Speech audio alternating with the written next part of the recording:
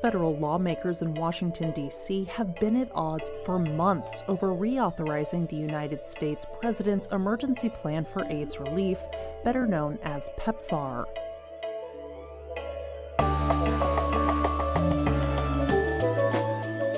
I'm Jay Carlisle Larson, and this is Just Healthcare Daily. It's Monday, November 6th. Thanks so much for joining us. PEPFAR was established in 2003 under George W. Bush's administration. PEPFAR is a foreign aid initiative that addresses the global HIV and AIDS epidemic. Over the last 2 decades of the program, the United States has invested more than $100 billion in the global HIV and AIDS response. It's been credited with saving 25 million lives and preventing millions of HIV infections. Since its founding, the program has largely had bipartisan support among lawmakers on the Hill.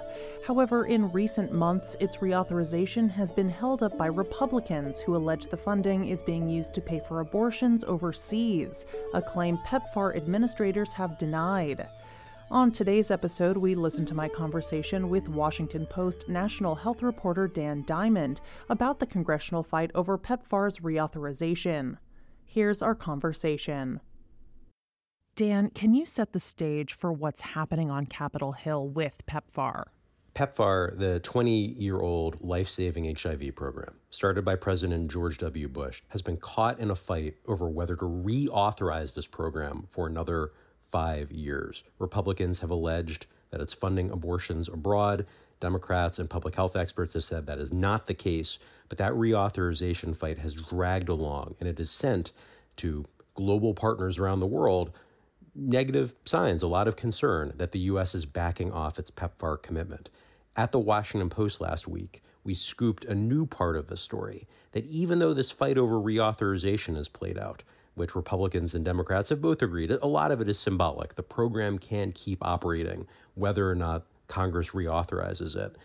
Behind the scenes, Republicans held up more than $1 billion in funding for PEPFAR, for future medicines, for future staffing, money that the program needs to operate. And it's driven by the same concerns that have played out in public over whether to reauthorize the program. Republican staffers have said, we take issue with the language in PEPFAR, that the language around reproductive health, around abortion, around even human rights, that needs to be changed because we're concerned that the Biden administration is trying to subvert the program and accomplish its domestic political goals abroad.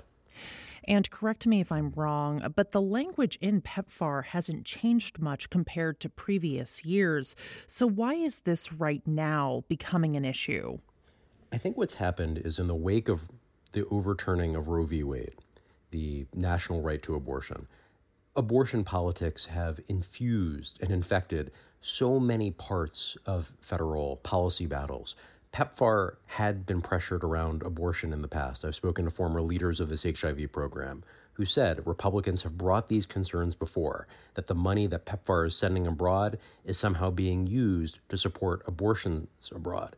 But the fight never spilled over to this point. And I think the reason is there are Republicans who say the Biden administration is looking for vehicles to subvert abortion restrictions that have sprung up in the wake of Roe v. Wade. And they're looking for ways to make abortions more accessible overseas. Again, PEPFAR officials say that's not happening, that there are explicit rules barring PEPFAR from funding abortions abroad. But this is part, I think, of this broader fight of abortion politics finding its way into new corners of federal policymaking. Yeah, can you talk about those specific exceptions? Because my understanding was that there were laws already on the books that prevented these funds from being used for abortions. Right. The idea that the Hyde Amendment has been in place for 50 years, and this is the restriction on federal funding being used for abortions. And PEPFAR specifically as a global aid program is focused on HIV care. It is not trying to fund abortions abroad. But what Republicans have seized on is this idea that some of the partner organizations that PEPFAR supports are separately promoting abortions, promoting access to abortions. And it comes down to this question of fungibility of funding.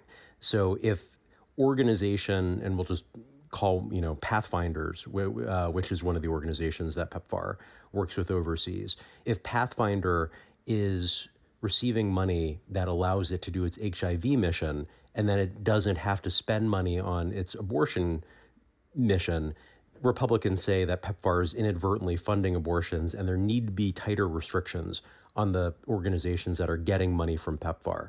PEPFAR champions say this is a ridiculous argument, that these organizations have worked with PEPFAR for years, that PEPFAR money is kept very separate, and that if you start parsing funding to that level, that it will make it hard for lots of programs well beyond PEPFAR to accomplish their global missions. As you mentioned, the abortion debate has spilled into other areas that have typically received bipartisan support. And of course, we'll stick right now with the example being PEPFAR.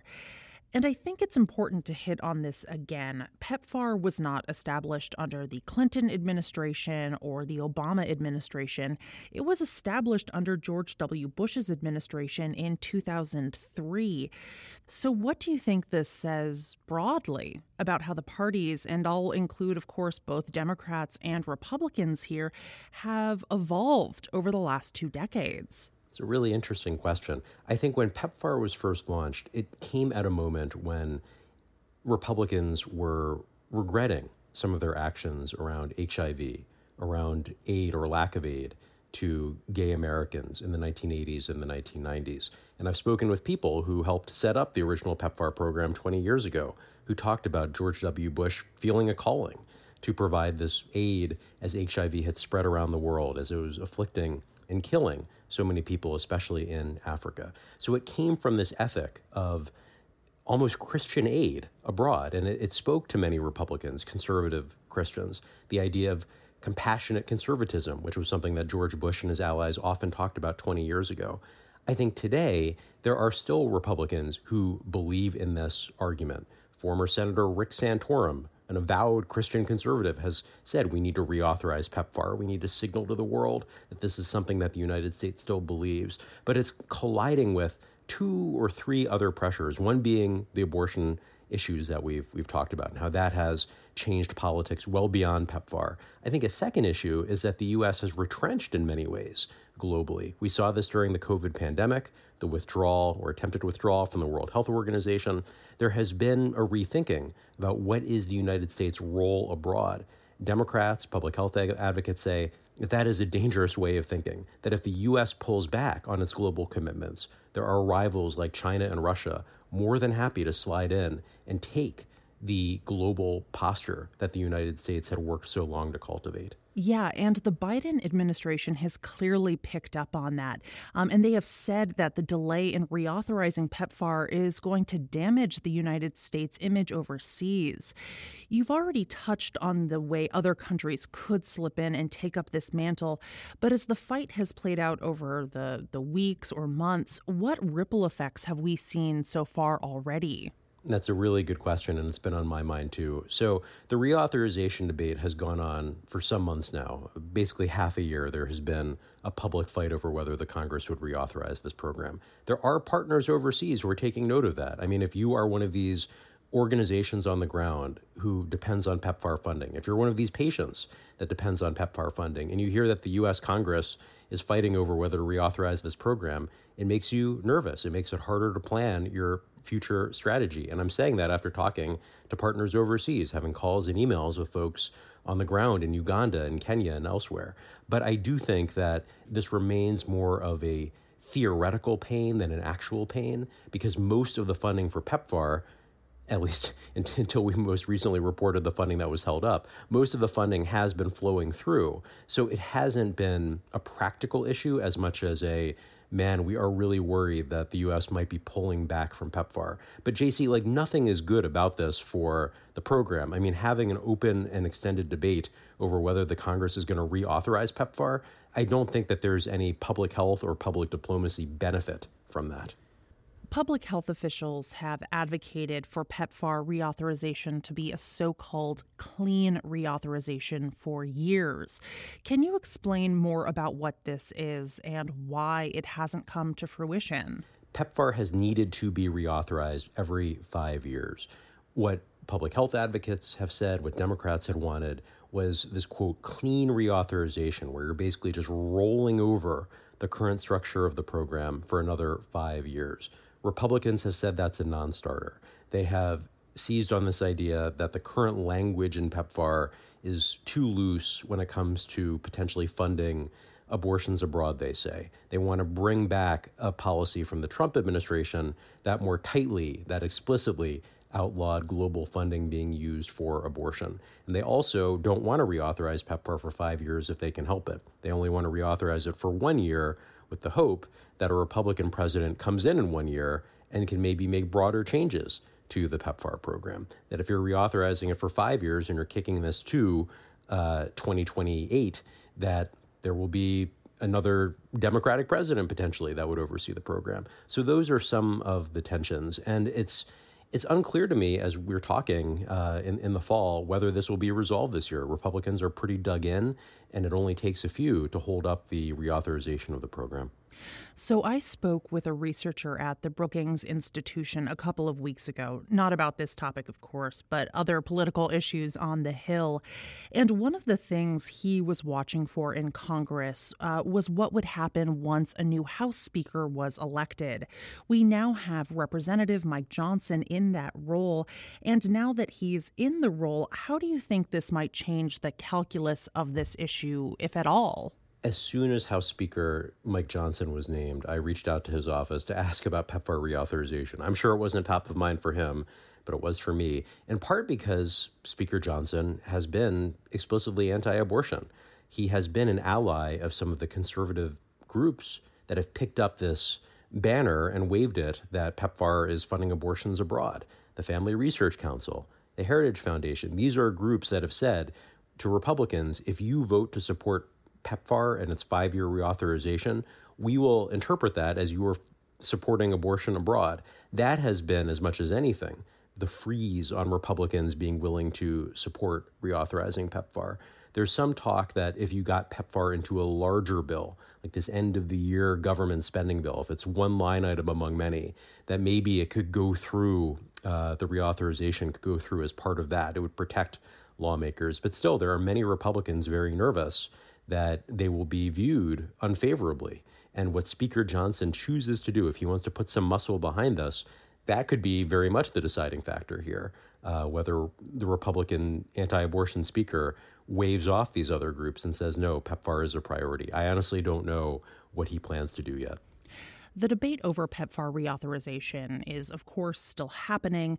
It's potentially unlikely that we could see a solution on this before year end, but of course, it's not impossible that we could. But as we've discussed, this is a contentious issue with the fight over abortion impacting politics and rippling outwards.